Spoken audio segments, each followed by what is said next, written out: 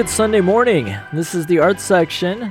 I'm your host, Gary Zidek. Welcome to WDCB's Arts and Culture magazine. Every week we spotlight creative people, events, and ideas in the Chicago area arts community, while also fostering broader discussions on music, film, theater, and other creative endeavors.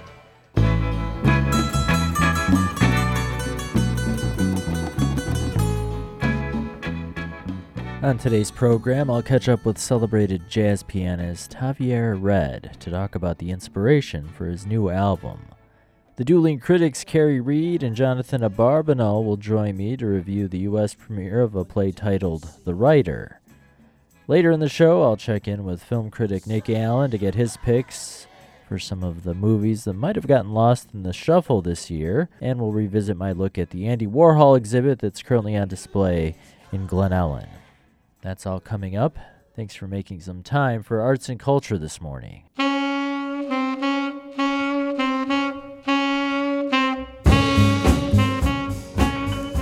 This is a tune off pianist Javier Red's new album, Life and Umbrella.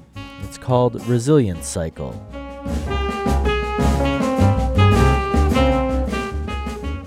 The song and the album have a personal connection to Red. The music was inspired by his son's autism diagnosis and society's treatment of neurodivergent people. Red and his band, Imagery Converter, will be performing at the Jazz Showcase on Wednesday, August 30th. I recently caught up with Red to talk about the new album, his move to Chicago less than a decade ago, and his musical influences. I got hooked by musicians around the ECM brand. Okay. So that was funny. I think I was getting, classical music instruction, and I got interested by the sound of some of those musicians, Bobo Stenson, John Taylor. I kind of decided to start on that and, melting that all with always a bit of Mr. Oscar Peterson, which is very likely for a jazz pianist to admire that work. So that I will say those are starting my influences, but always also very nearby some composers such as Igor Stravinsky and the Rite of Springs. I don't know, I got some special natural connection with that. Red was born and raised in Mexico City. After working for decades as a professional pianist and composer, he decided to move to Chicago in 2015. I was choosing between some cities in Chicago. I was not able to choose New York as an option for several reasons. Budget, cost, I bring in my family in that. It just naturally, Chicago just came natural. I already knew Chicago, the city, years before moving. I think that I came here to play, not here, but Notre Dame University. Okay, South Bend. Yeah, I stayed here for a couple of nights, and I just love the city. Yeah. And of course, I was aware of all the things that take place here, like on the mainstream, as well as on the Roscoe Mitchell Asian thing. Right. So it was a super and, interesting environment to try to get in. And I was not wrong. How does Chicago's music scene compare with Mexico City? In Mexico, there are some musicians making some nice music and so on, but there is something, we cannot separate the musician from people, like from the human. We are the same, of course. What I'm pointing at is that people here in Chicago are very open and are very friendly. They like to bring in people from the outside. That's a very specific thing of Chicago and some other pieces of Midwest. That is a very important difference. Because other cities, other places, you can be friendly, but one thing is to be friendly and the other thing is to be open to receive and then to hook, to mix musically and culturally, right? So I think that is a very important difference of Chicago against Mexico or other cities. Okay. That facility to blend in. After moving to Chicago, he formed his four-piece band, Imagery Converter. The group released its debut album, Ephemeral Certainties, in 2019. It made NPR's Jazz Critics list of best debut albums of that year. Red's new album, Life and Umbrella, came out earlier this year. The project comes from a very personal place. My son, 15 years old now, he's within the autism umbrella and or a spectrum, or he's autistic, and that gave me a lot of things to be feeling and reflecting and checking upon, and this album is about that.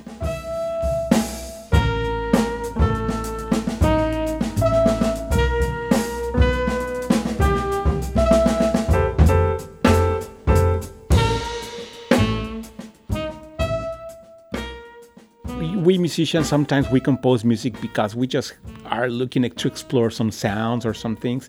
In this side, I felt I was needing to communicate something somehow. It was very evident for me how autistic people, they put a lot of effort to trying to understand people without autism, like trying to communicate, to understand. They go to workshops weekly or every day for how to interact socially with persons without autism.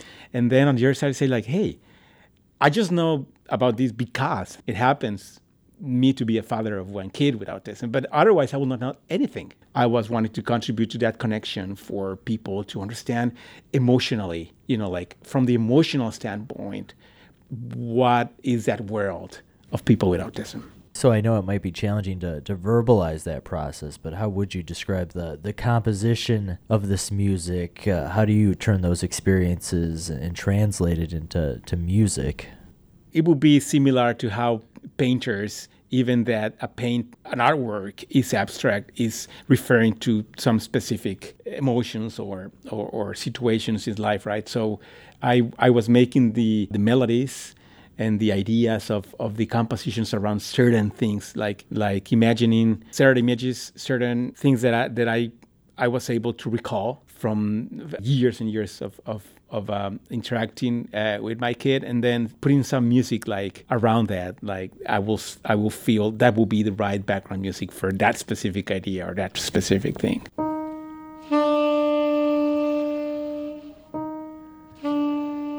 We talked about the inspiration for the album's first track, Thoughts Unable to Be Contained.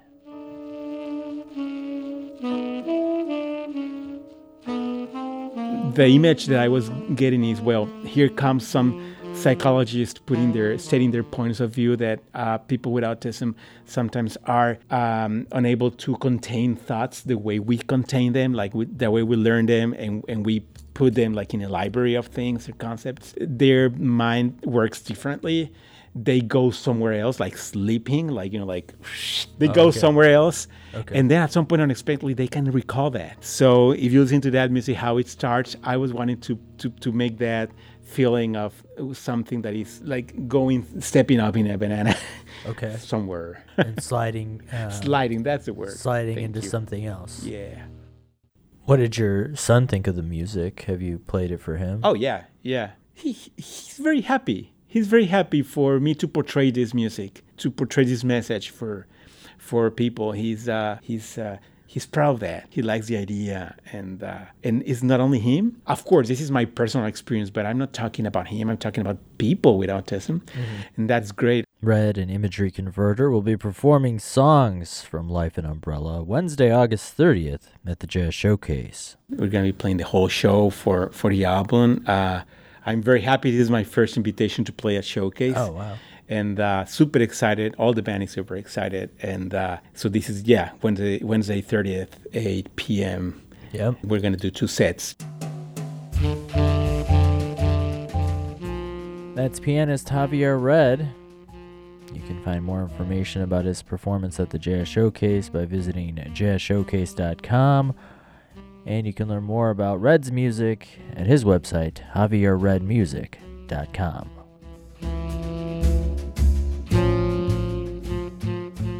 And a quick reminder to check out theartsection.org. There you can find past episodes and individual features, all available on demand anytime you want on theartsection.org.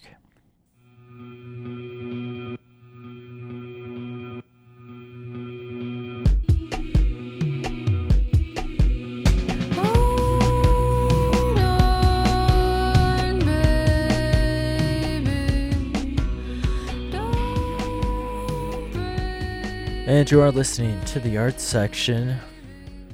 Joining me remotely are the Dueling Critics, Kerry, Reid, and Jonathan Abarbanel. Good morning. Good morning, Gary. Good morning to you.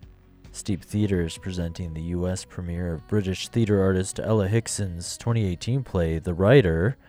From what I've read, the play has the potential to be polarizing. The playwright herself told The Independent in London, quote, I've never done a show where the demographic that likes it and the demographic that doesn't are quite so clearly defined. The young queer crowd interested in gender politics are going nuts, while the people who come from the more straightforward good night out find it a bit more uncomfortable. Should make for some interesting post-show conversations from audience members leaving this production. Directed here by Georgette Verdon, The Writer is running at the Edge Theatre through September 16th. I know a woman writer character is at the center of the play, but I don't know much else about the story. For that, I'll have to turn to the critics. And Jonathan, we'll start with you. I'm not sure where to start. I will tell you that for me, The Writer was challenging and intelligent and angry and confusing, which means that eventually it was off-putting. It never engaged me emotionally, but it did hold me intellectually for a while until I couldn't figure out what was going on anymore, and then I lost interest. It is, Gary, as you suggested, it is a strongly feminist play, which shouldn't disqualify me from relating to it, or at least understanding it, but perhaps Kerry may do a better job than me explaining what The Writer is about, except for about 2 hours and 15 minutes. So, Kerry, I'm going to hand off to you. I had some mixed feelings. I did find it engaging pretty much throughout. I agree with all of the things you're saying, though, that it can be off-putting, it can be confusing. Primarily what we'd want people to know is that it's there's a play within a play. The first scene, a young woman is, coming back into the theater and going up on the stage to retrieve something that she has left, and a man who we pretty quickly find out, although he doesn't initially present himself as this, but we do find out that he is the director of the play, and they get into a very hammer and tong discussion about the play that she has just seen. She finds it pretty much useless, fluff, not doing what theater needs to do. Theater is a sacred trust. Theater should be talking about, the issues that we're all facing. And if this sounds didactic and heavy-handed, it is to an extent, but then we also get this little twist. Well, there are twists within twists, so this will get a little confusing. I'm going to try to keep it, succinct. We find out that they actually do know each other. He purports not to remember her, but she had been a writer in a festival that he had been involved with. He had offered her a chance to get a slot at his theater, and then he came on to her at a bar. So that you wonder then, is she at this theater to really confront him? Was this confrontation after the show really the point of her being there? But then there's another twist, because the next scene is a post-show discussion, and we find out that what we had just seen was in fact from the play, so that these are actors playing the roles of what we assume are the actual writer and director, that we don't really know how much of their personal relationship mirrors precisely what we see in that play within a play. What is clear from the talkback, and I actually found this a very funny scene. If anyone has ever sat through theater talkbacks and knows how painful they can be, here it's the writer and the director going after each other. And I don't know, Jonathan, did you feel like there was something sort of self-inoculating in how Ella Hickson approaches this? Because the writer, the character of the writer, who is in fact the writer of the play that we've seen, I told you this gets confusing. She sort of talks about, the director is all up about structure, and that his obsession with structure, I don't know exactly what words she used because I don't have a copy of the script, in itself sort of referencing certain hierarchies of the patriarchy and of dominant culture. Right. So in a way, I'm watching this going, is this your way of saying if we get on you about not following certain structures, then, like you've already said, well, then you're wrong because you're part of the problem? That could be a little irritating, but I also found it a little bit exhilarating. So I'm thinking, this is what a lot of writers think anyway, and she's just saying it. I guess I landed on it. I don't know whether I can clarify it or not. Without getting into the details, because you have just told us the details of scene one, and this is a scene one and two, to be fair, a four-scene play. Yeah. The writer is in 2 acts with 2 scenes in each act. Each scene having a completely different context. Now, two of the scenes, the first Act 1, Scene 1, and Act 2, Scene 2, two of them use a play-within-a-play device and feature a female playwright and a male director who engage in long academic dialectics about theater. The other two scenes show the playwright in more or less realistic domestic situations. Right. One with a man, a heterosexual relationship, the other with a woman. Both scenes portray sexual acts which are equally unsatisfying for the figure of the writer, who does not seem, frankly, to get along with anyone very well, nor take any pleasure in life. Now, I think the actual playwright, Ella Hickson, is satirizing the playmaking process of contemporary theater, as well as satirizing certain particular styles of theater. And yes, it's a self-referential play in many respects, and it's an irony, intended irony, that the big success of the writer in the play, the character of the writer, is a play called Angry Young Woman, as Hickson herself seems to be angry just about everything. Yeah, I mean, it was at times frustrating, but I sort of found it, I guess, and I think you and I, Jonathan, have split on this in the past, that I think I have talked about certain kinds of messiness that I find exhilarating. And I think for you, because you do have such a dramaturg brain, you focus on that structure too. And I'm not saying that's in any way a flaw on either of our parts. I think it's just an interesting split in perspective that is, I at least have noticed, has sometimes come up as we talk about things, sometimes more heatedly than others. I don't feel particularly heated about disagreeing with you on some of this, because I think I actually am agreeing with you. I'm just reporting from my own perspective that I found it, albeit messy, or I don't want to say inchoate, because I think there is a point of view. It's not that she doesn't know what she's saying. It's just that she doesn't particularly care how it lands with everybody, or if indeed everybody takes it in the same ways. Do you think that's a fair assessment? I don't know. So I think I took it in a different way than you did. Yeah, appreciated it on those grounds, while still seeing what can be identified as possible flaws in the structure. I think you make a good point. My approach does tend to be somewhat structural, dramaturgical, things like that. And I always, when I worked as a literary manager, as a dramaturg, I always tell a playwright, not always, it depends on the situation in the play, but I sometimes say the play you think you have written is not the play the audience is perceiving.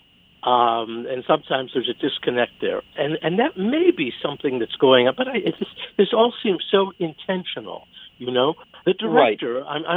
I'll come back to that, but give me a second here. Sure. The director is someone, Kerry, that you and I have admired for several years now, Georgette Verdon, and she's very creative with staging the writer, and she certainly has capable actors and a capable design team. But Ella Hickson, the playwright, just doesn't make things easy for Verdon or the audience. For one thing, this is just an example, none of the characters have names. So when an actor reappears in a different scene, a scene which has no continuity with the earlier scenes, it's impossible for us in the audience to know if the actor is playing the same character as before or a different character. Now, I don't mind plays which challenge me to think, indeed, that's job one for theater, as the writer character in this play says. It's job one for theater. But I don't much care for plays which are puzzles, with the possible exception of a good murder mystery every now and then. You know what? The writer was just too puzzling for me. Yeah. I think it raises the point, though, that not all theater is for everybody. And I don't mean that in a condescending way, like, he just didn't get it. Then I think that there are people who will enjoy this, and not strictly because of the more didactic, as you said, the set pieces that are like the play within the play, where we're having these, or the discussions around the play itself. I actually felt like the most interesting, but I would agree, sometimes the most frustrating scenes were those, let's call them the domestic scenes with the writer at home. And there were a few elements there that felt a little bit edging into surreality. At one point we hear a cry of a baby, and we have not been told where this baby exists or if this baby even exists. That kind of came out of left field. There's also a long section where that's a scene from the play where it's just women engaging in this sort of pastoral, vision of women living together, loving each other away from the views of men. It's a Burning Man ritual for women. It's the Bacchae, only not quite as bloody. Yeah. And I found there is another play, and I cannot remember if you and I talked about this one on air or not, Jonathan. Did you see Wife of a Salesman, the Eleanor Burgess play that was up at Writers, yes, I think, last year? Theater, sure. There's a little bit of the same device here with the play within the play. In this case, it's a play that's supposed to be about death of a salesman, and it's the woman from Boston that Willie's been having his affair with and the wife coming together in a confrontation that never actually happens in Miller's play. But there was a lot of discussion there with the male director about what is the nature of conflict, what is the nature of the structure. So I don't know if two plays constitutes a trend, but having just, seen that relatively recently, it did come to mind as I was watching Ella Hickson's play, The Rider, that maybe this is something that there's a generation, and I don't know age differentially, where these two women writers are, but a women directly confronting the nature of what theater is and saying, and this is not new. I mean, people have been talking about remaking the structure and breaking the rules for a long time, but it does feel to me like maybe both of these plays, in their own ways, are trying to challenge that. Now, whether that challenge works or not, I think really, there's going to be a wide range of reactions to this. And, the thing you quoted from Ella Hicks and Gary at the top here, I think points out that maybe that's what she's going for. And if so, well played. That goal has been achieved, I would say. I just feel that a playwright needs to take the audience with him, her, them on the journey. And and there may be people, you pay your money, you take your choice. There may be a lot of folks out there who can make the connections, but I guess I'm not one of them. Steep Theater's production of the U.S. premiere of The Writer continues through September 16th. Kerry, was there something else you wanted to touch on? But I think this will segue into something you and I were also going to talk about, which is Georgette Bearden as a director. You mentioned murder mysteries. I know that she directed, it wasn't a murder mystery, but Enough to Let the Light In with Teatro Vista, which is a mystery ghost story. I think she has another mystery noir type piece that she's going to be directing at Raven coming up. She's a very gifted director and is now the associate artistic director at Northlight Theater, which I think is a great step forward. But that step forward seems to have come at the cost of us losing another small storefront company in Terabang, which she headed for the last several years. I don't think she was a founding artistic director, but she was certainly a key figure in keeping them afloat up through, up to right now.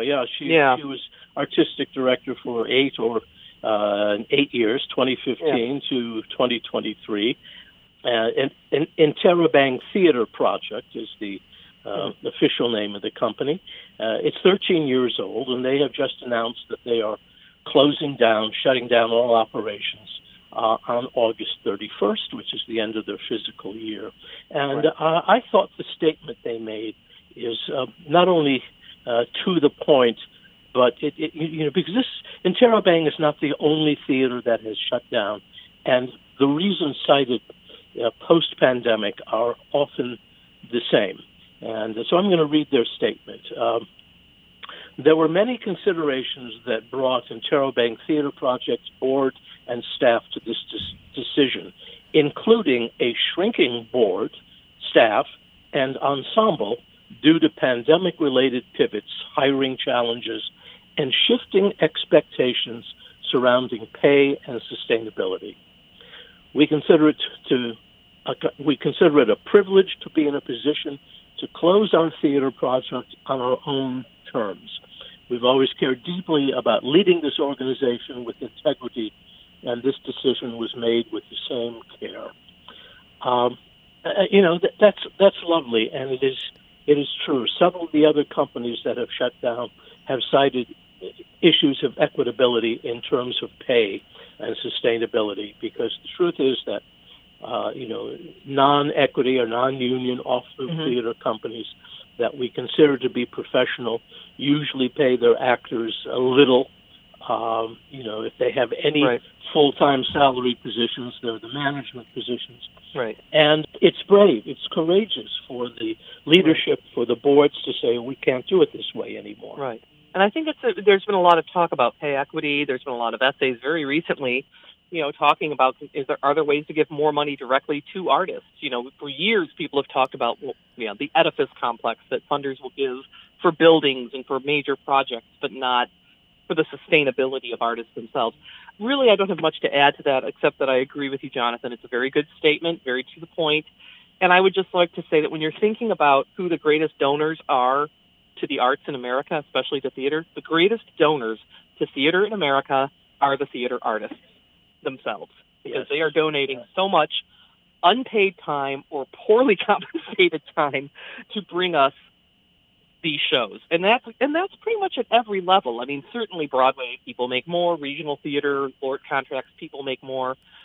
But in the grand scheme, they really are, the ones shouldering that, along with, the people, the poorly paid people on staff and the people on the stage crews and all of that. So, which isn't my way of saying, so just love everything you see, because those poor folk, I mean, I don't want to, that's not at all what I'm saying, but I would like us to, when we think about what's happening in theater, to remember that none of it happens unless there are people like the writer or the director or the actor, the designer, who are willing to, take that step and put that work out there, knowing that they will very, very likely see very little in actual financial compensation for their efforts.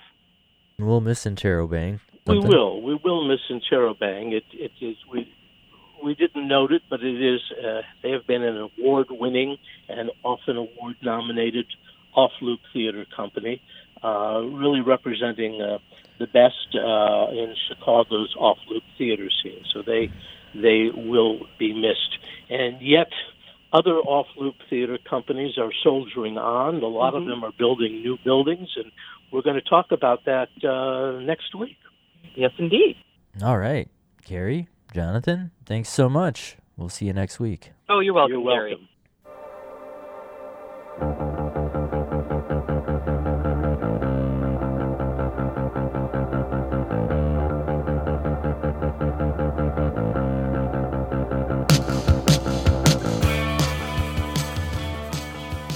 I'm Gary Zidek. You're tuned into listener-supported WDCB. This is the Arts Section.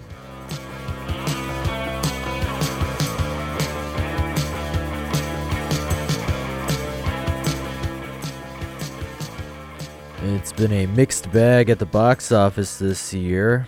Lots of excitement surrounding some big-budget movies, but many of them have landed in theaters with a thud, leading to some concerns in Hollywood. But there's also been some legit hits. The animated Super Mario Bros., Guardians of the Galaxy Volume 3, and of course Barbenheimer. The dual release of Barbie and Oppenheimer brought people back to the cinema in droves this past month. Of course, those are the big releases. There's also a number of medium to small films that get lost in the shuffle because all the attention goes to some of these gigantic releases. I called on friend of the show Nick Allen, film critic and senior editor at RogerEbert.com, to talk to me about some of his favorite movies of the year so far. So it's been an interesting year at the movies. There's been some pretty big box office disappointments and a handful of hits. The phenom known as Barbenheimer lived up to the hype. Just when you look at 2023 in general, has anything surprised you? I think it's maybe surprised, certainly is the Barbenheimer phenomenon, starting with that someone made a toy movie that could be so accessible, so to speak, but also about Oppenheimer being like a 3-hour movie full of talking and, board meetings, so to speak, and yet that has made so much money. It's been funny as a year in which there are lessons to be learned, or there is space to be restored in what people will see or what audiences are willing to dive into. But it also has been like kind of ugly to see movies like Indiana Jones and Mission Impossible Dead Reckoning Part 1 break in much kind of less than they were expected, or they weren't the event movies that people assumed they were going to be given their star pedigree and also the general interest of the cinematic experience. So it turned out that the surer winners were Oppenheimer and Barbie, which is really interesting. So it's been quite a strange summer in that regard, but it's been great news to hear about the Barbenheimer success. But it is also funny that this might be the last time we have one of these for a long time. I can't, you know what I mean? Like, I can't think of any upcoming movie tentpole things that'll be able to turn into a social experience and not just, oh, I'll go see a franchise I like. Right. I mean, yeah, we could see studios try to replicate what happened by dual releases. But yeah, I guess it's just kind of evidence that you can never really predict what the movie-going public really likes. I mean, you can predict to a certain extent, but even last year, I don't know that industry insiders really knew that Top Gun was going to blow up the way it did. And then this year, I think there was expectations that Barbie would do well, but nobody predicted how many tickets it would sell. Totally. I think people were just, I think also like the quality or like at least the interesting factors of the movie really adds to it. But I do think there's something to be said that Barbie is the first movie in a long time that looks like it's just offering you fun. And so many movies, if you kind of think about it, these tentpoles we're talking about, they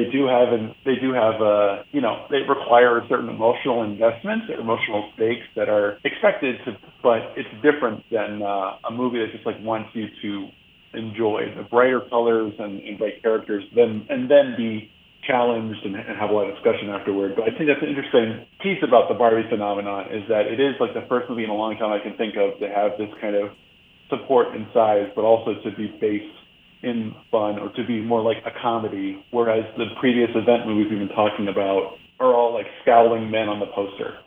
So let's actually shift into your list. I asked you on the show to talk about your favorite films of 2023 to this point, and the first movie we're going to talk about is Barbie. This is one of your favorite films of the year? Yeah, it's certainly also one of the most interesting blockbusters to come out in a long time. Interesting meaning like a conversation piece or challenging or you can't not see that movie and then not have kind of thoughts about what it's saying or what it's using dolls and branding to talk about. I do think it's certainly not without its flaws, but it is a very intriguing phenomenon as its own movie, as its own batch of ideas, and also artistry. So certainly got to advocate for a blockbuster that really kind of pushes what a blockbuster can be, and usually and with a good amount of sincerity. Shredding waves is much more dangerous than people realize. You're very brave, Ken. Thank you, Barbie. Yeah. You know, surfer's not even my job. I know. And it is not lifeguard, which is a common misconception. Very common. Yeah, because actually my job, it's just beach. Right. And what a good job you do at beach. You should heal up in no time. Actually, in the time that it took for me to say that sentence, you healed. Fantastic. Nice. Hey, Barbie. Yeah. Can I come to your house tonight? Sure. I don't have anything big planned, just a giant blowout party with all the Barbies and planned choreography and a bespoke song. You should stop by. So cool. Yeah. Okay. Bye. Okay, bye. Goodbye. That was Ryan Gosling as Ken and Margot Robbie as Barbie in a scene from the film Barbie. And a few months ago, you were on the show and we were talking about toy-based movies and how some of those have done. For me, going into Barbie, I just really had no idea what they were going to do with this. I saw the trailer, but the trailer really doesn't give much away as far as the story. What did you think as far as what they did with the Barbie character? It wasn't like other toy movies like you mentioned, because it wasn't trying to sell you toys first, or doesn't feel like that. You can see cool set pieces, and you can see different props and vehicles and all that kind of stuff, but the movie does not have the initial air of, oh, this is just trying to sell me a toy, which I think it certainly could have had and probably did in earlier versions.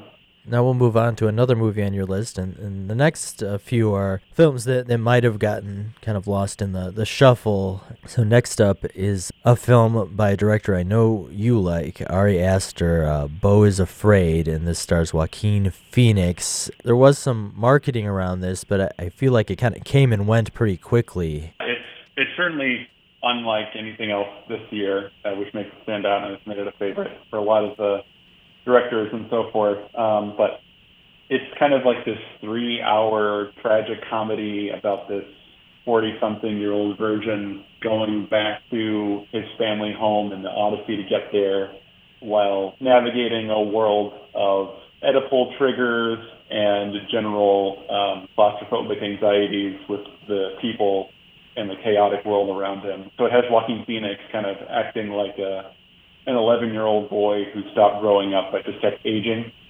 and it's very much entwined with the feelings one might have with a parent that are not sound, and how that has affected the child throughout years and their lack of development. But it's funny, and it's very dark, it's very trippy, and it certainly is very unique but it is its own kind of odyssey to understanding the darkest parts about Bo, played incredibly by Joaquin Phoenix.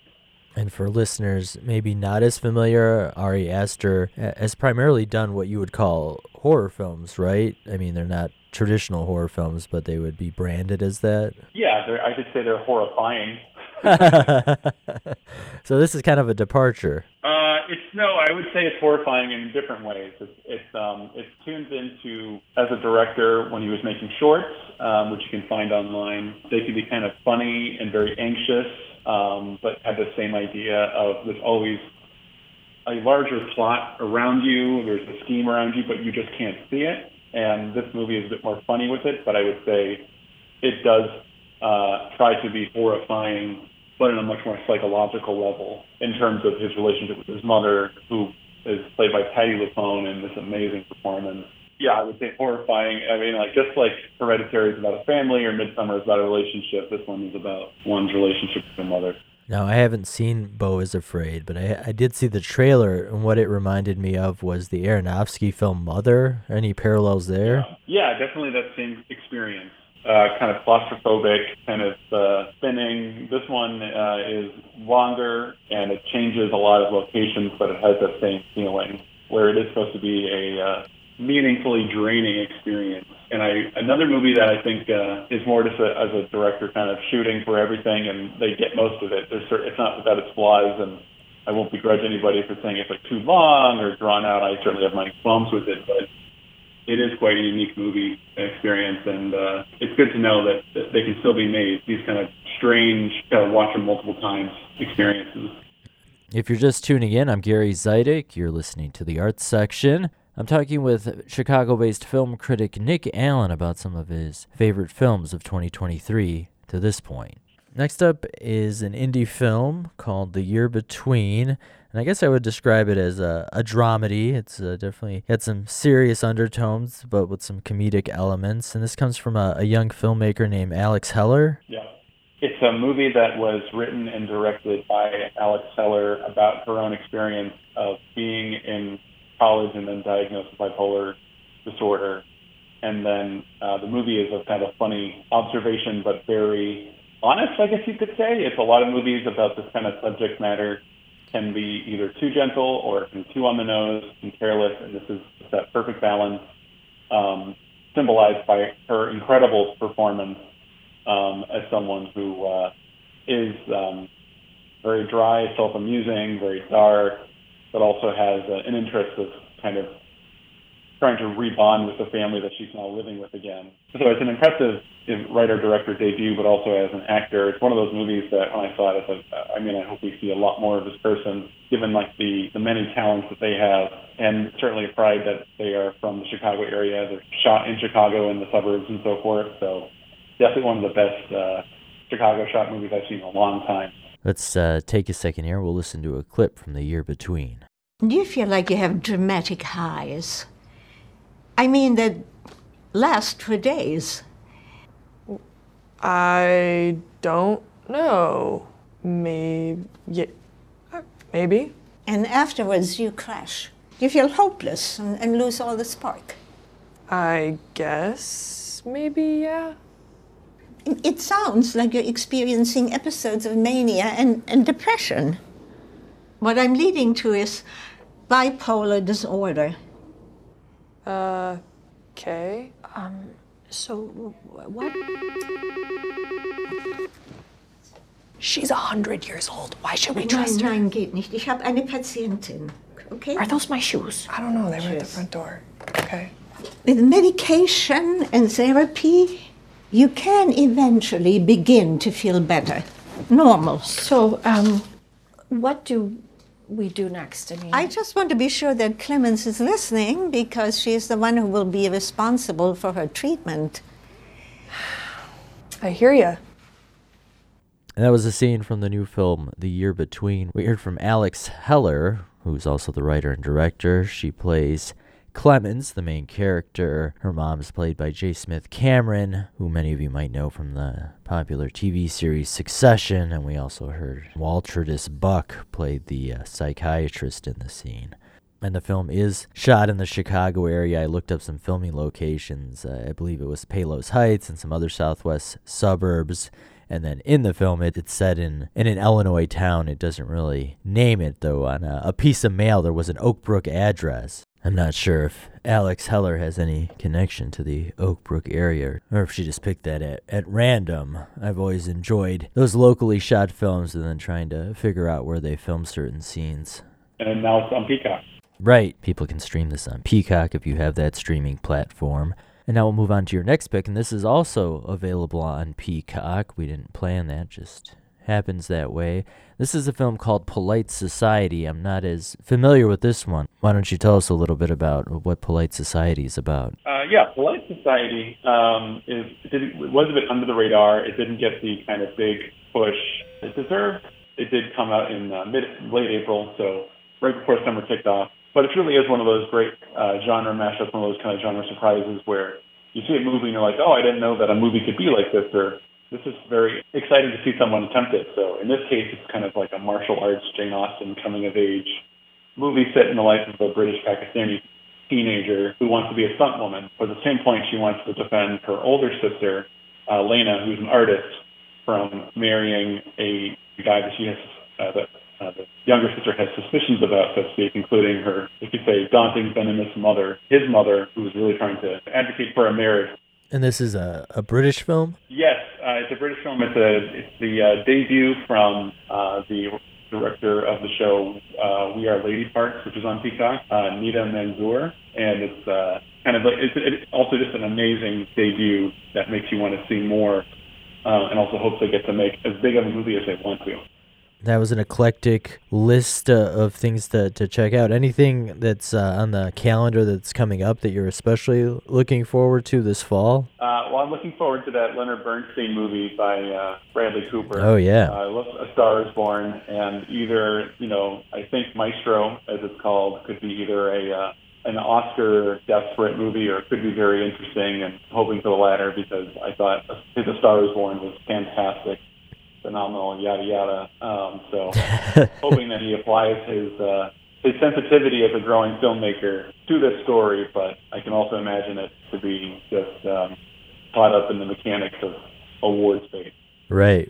Yeah, that's one that's definitely on my list. Intrigued. I've always been a big Leonard Bernstein fan. Yeah, that's interesting because it's going to be, I guess, get like a small release, but then it'll be on Netflix. Yes, yeah. It looks like it'll be. It looks like number one that it'll still come out this year, which is great, and also it looks like that it'll get the usual kind of turnout for these prestige movies, that they'll do a limited release in New York, LA, and then they'll probably release in Chicago, and then a month later, yeah, Netflix, is my guess.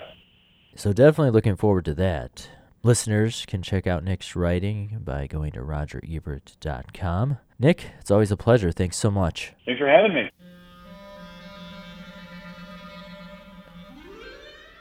That's Nick Ellyn. He's a Chicago-based film critic and senior editor at RogerEbert.com. You're tuned in to WDCB.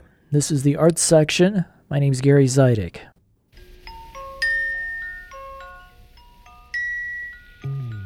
Over 35 years after his death, Andy Warhol's legacy is as relevant as ever. Some of his works are among the most recognizable pieces of art in the world, and his thoughts on fame and celebrity seem especially prescient. Yet Warhol's talent and depth of thought are sometimes overshadowed by his carefully crafted public persona. Do you take more than one picture or only one? No, I take at least 200, or maybe more. You never try to make it look like life, do you? I don't know how. That was from a BBC interview with Warhol in 1981. A new exhibit at College of DuPage's Cleve Carney Museum of Art is aiming to offer a more comprehensive look at the artist who once said, in the future, everybody will be world famous for 15 minutes. A lot of what he did and was focused on was very predictive of our contemporary society. Like, he always walked around later in life with his camera, constantly taking pictures, documenting his life like we all do now. This is Cleve Carney Museum of Art curator Justin Whitty. He was very aware of the power of fame and cultural icons, something that we're even more involved with now. His idea of what constituted artwork was more in line with contemporary ideas now. So in short answer, yeah, he's absolutely one of the most well-known American artists from the last century.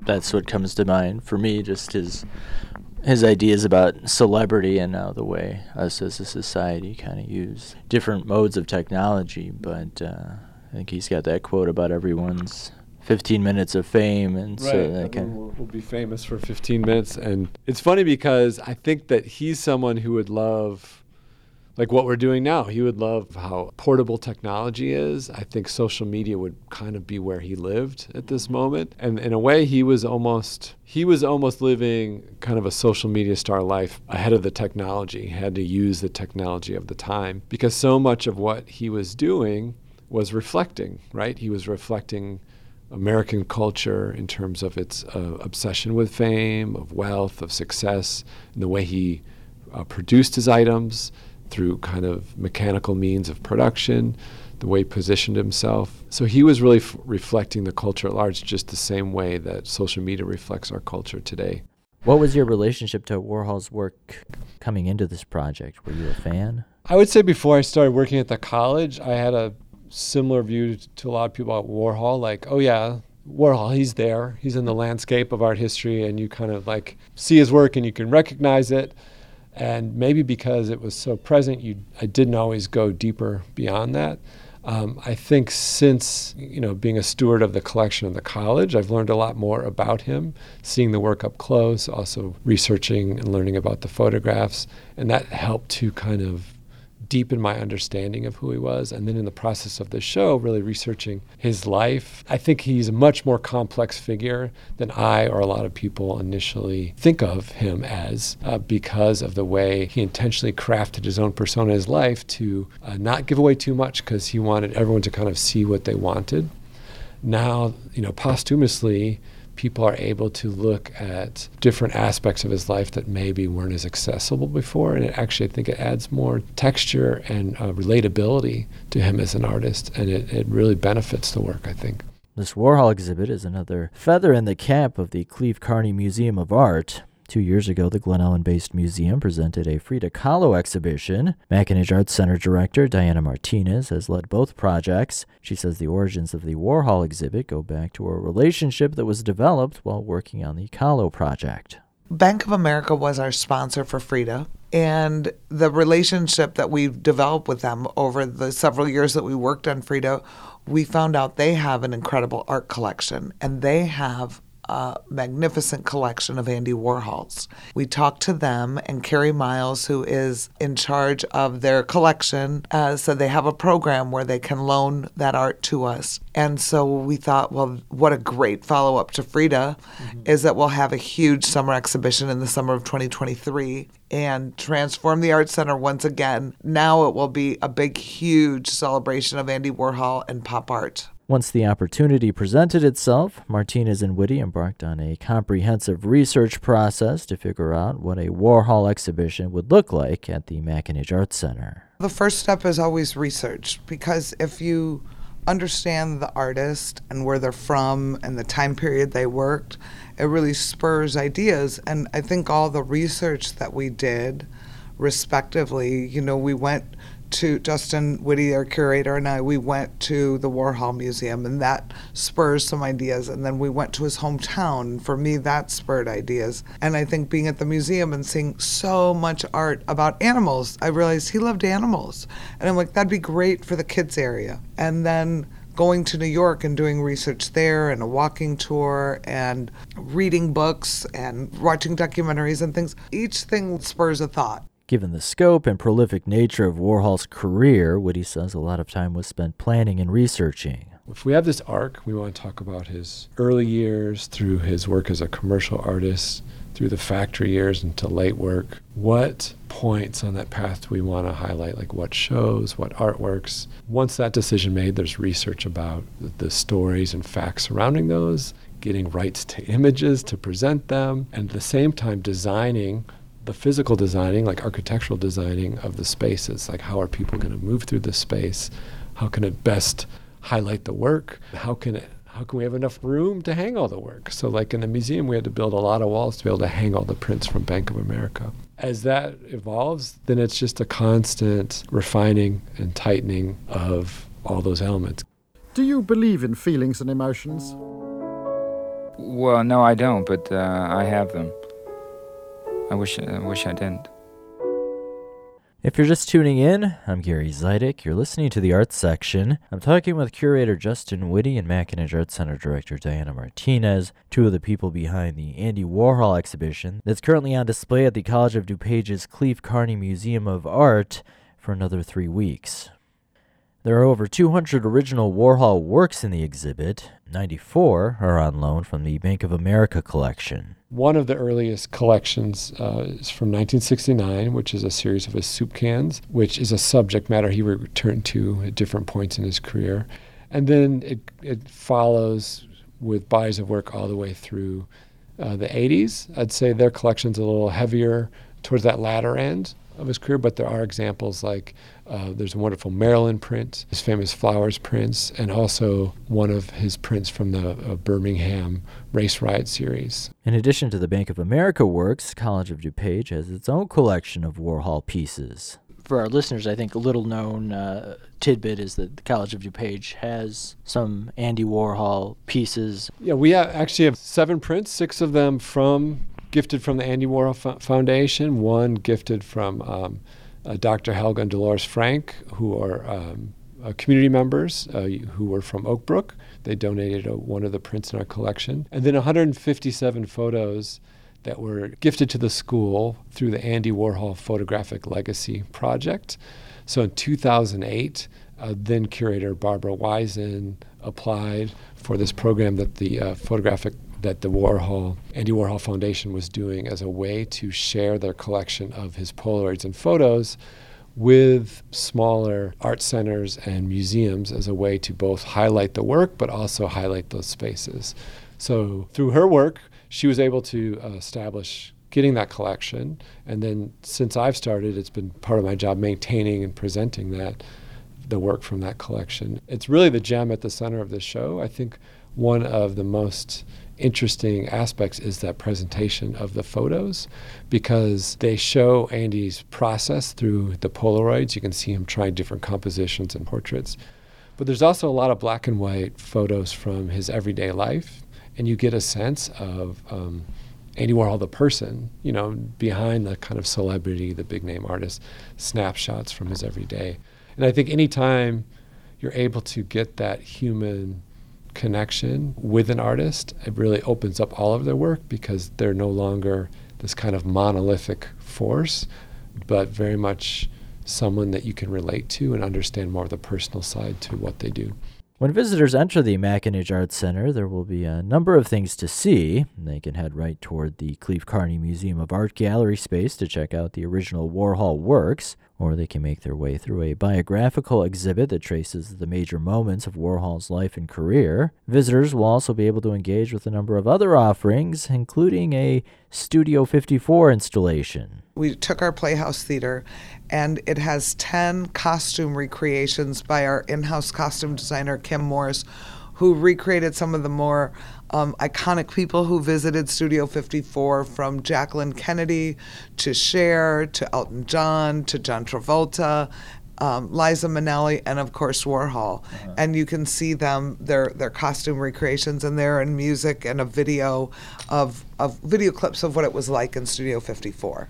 The Arts Center's outdoor pavilion has been transformed into a little piece of Central Park, and there's a Warhol-themed kids area. The Macinich Arts Center has also scheduled a number of talks, lectures, and other programming to complement the exhibit. We have really fabulous guests that are coming. If you buy a ticket to the exhibit, you're welcome to come to any of the lectures throughout. And on several Thursday evenings, we have lectures like Eric Scheiner, who was the director of the Warhol for many, many years, Jessica Beck, who is a curator at the Warhol. We have Thomas Kidrowski, who is a man who wrote Andy Warhol's Walking Tour of New York, and he's a really fabulous person with fun stories. Mm-hmm. And Joseph Freeman was Andy's assistant when he was really like an intern in high school.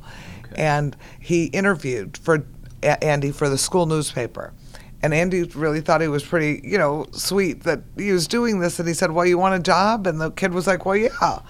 And so he gave him a job being his assistant and making sure he got to work, which afforded him to go to Andy's house every day and see, get him out the door and drive him to work or whatever he had to do. But he really got to see a very intimate side of Andy with his mother living with him, the cats in the house. He shares that Andy would often stop at church on his way to work. And he worked at the factory, right, where all those crazy stories are. So he offers a lot of first-hand personal insight, and he'll be here on Andy's birthday on August 6th. The Frida Kahlo exhibit in 2021 was a success by all accounts. No doubt there are high expectations for this Warhol exhibit. Martinez is optimistic, but also acknowledges it's hard to predict how the community will respond. I think that it's a different time than when we did Frida. When we did Frida, there's nothing else going on. We're just coming out of the pandemic. So now there's a lot of distraction and, the sales are different. People buy last minute, so it's hard to tell where we're really at. But the one thing I'm pretty confident about is from the few people who've come through, I'm pretty hopeful that the word of mouth will be quite positive and that will be a real trigger. Frida, Andy Warhol, what's next? Well, we've had a meeting with curators in Italy that flew out to see how we do a show that came out last week to kind of preview what we were up to. And they were very, very positive and hoping that we could work together and bring in some really big names from Europe. So that's what we're looking at next. Right now, though, it's all Warhol all the time over at the Cleve Carney Museum of Art. Woody says he's hoping visitors take away a deeper understanding of one of the world's most popular artists. Leave with more of an open mind to some deeper content behind his work, and hopefully that would relate to how they then look at different artists or different aspects of our society, not always assuming that, just by presenting a soup can that's kind of like poppy or whatever, but what are some of the reasons for it? You know what I mean? Like, what does it mean when you're presenting the consumer can of soup that everyone consumes on the same level, and a year later presenting Marilyn Monroe as a celebrity, and then presenting images of car crashes or an electric chair? In a way, it's this leveling, right? Saying these are all items being produced by our society and kind of presented at the same level, right? Celebrity is its own product on the same level as a can of soup. Tragedy and sensationalism on the same level as a can of soup. And they're presented and consumed by us all at the same level. And that becomes a much more nuanced and at times critical, but also honest reflection of us culturally. And that's intentional, right? So I would always want people to leave any show we work on with this idea of like, well, maybe things deserve that deeper look. That was Justin Whitty. He's the curator of the Warhol exhibition at the Cleve Carney Museum of Art. Earlier, we heard from Diana Martinez, the director of the Macinage Arts Center at College of DuPage. The Warhol exhibit is on display for another 3 weeks through September 10th. You can find more info at theccma.org.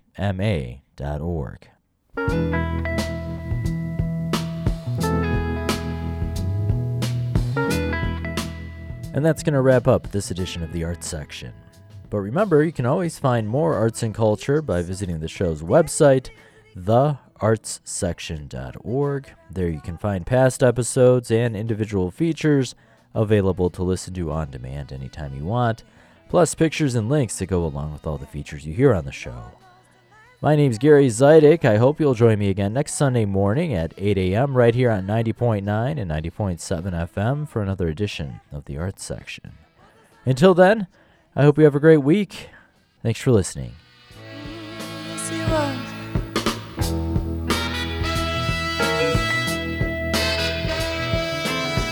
Being good isn't always easy, no matter how hard I try. When he started sweet talking to me, he come and tell me everything is alright. He kiss and tell me everything's alright. Can I get away again tonight? The only one who could ever reach me was the son of a preacher man. The only boy who could ever teach me was the son of a preacher man. Yes, he was.